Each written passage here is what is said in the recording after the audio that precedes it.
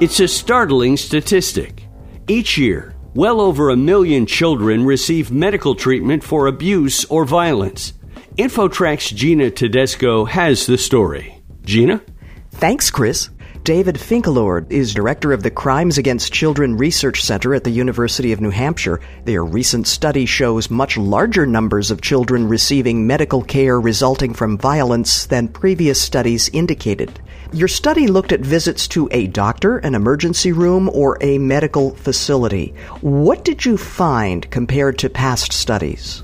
Well, previous studies had looked at visits to emergency rooms, but it turns out that 2 out of 3 visits that victimized children make for medical care are to other places like family doctors or to school nurse. It doesn't get as far as the emergency room. So there's just quite a few more. It's about 3 times the number who show up in the emergency rooms.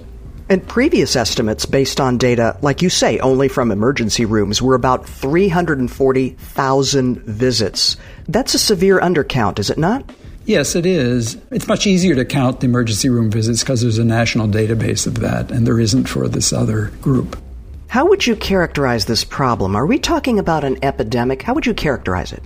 Well, kids are frequently victimized. They are the most crime-prone and violence-vulnerable group in the population. They have rates of assault and aggravated assault and sexual assaults that are 2 to 3 times that of the adult population.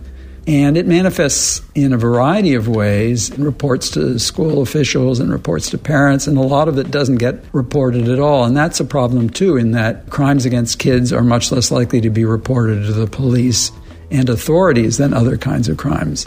But I'm reluctant to use the term epidemic because this level of high victimization of kids has a long history and long tenure. And in fact, our tracking of it suggests that it's actually been coming down in the last 20 or 25 years.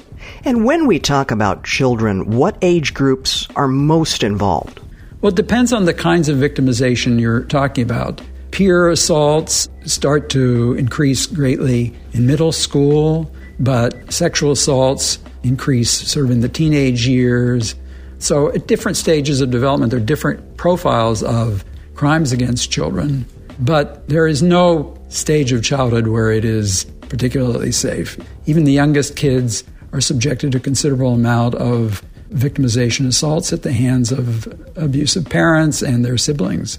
As you've begun to talk about the sorts of injuries or conditions that the children come in with, how broad a base of attacks might these kids face? It's not just the beatings or the rape or that sort of physical assault. Aren't there other types as well?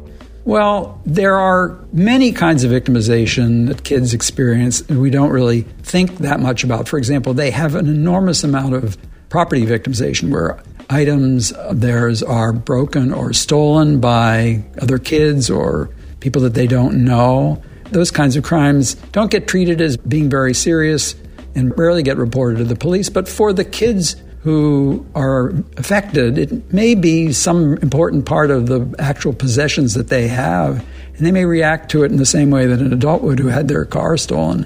There's that. Then there are other kinds of victimizations that don't get discussed very much. For example, school-age boys have a lot of being hit in the genitals by other kids. This isn't typically considered a sexual assault, but it is a form of victimization that can cause injury and have to result in a medical visit. It's a very embarrassing and shameful one as well. There's a whole range of childhood victimizations that we don't really confront because we're not really paying enough attention to it. A lot of people would be reluctant to call police. What would you say to people about making that phone call? Well, the police option is a challenging one, and not simply because people don't want to get involved. They don't want to stigmatize and have criminal records for other kids. They think that maybe getting involved in the police will be harmful for their child, and that may be true.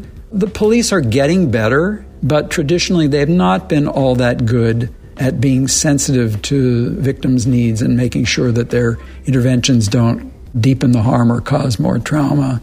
I think there just need to be a lot more people who are sensitive to the kinds of crime exposure that kids have and capable of responding to it in a sensitive way. Those include teachers and guidance counselors, parents, law enforcement, people in mental health, and family physicians. David Finkelore from the University of New Hampshire, thank you so much for joining us today. My pleasure, and if people need more information, my organization is the Crimes Against Children Research Center, and there's more information on our website. For InfoTrack, I'm Gina Tedesco. That wraps up this week's show. Join us next time for another edition of InfoTrack.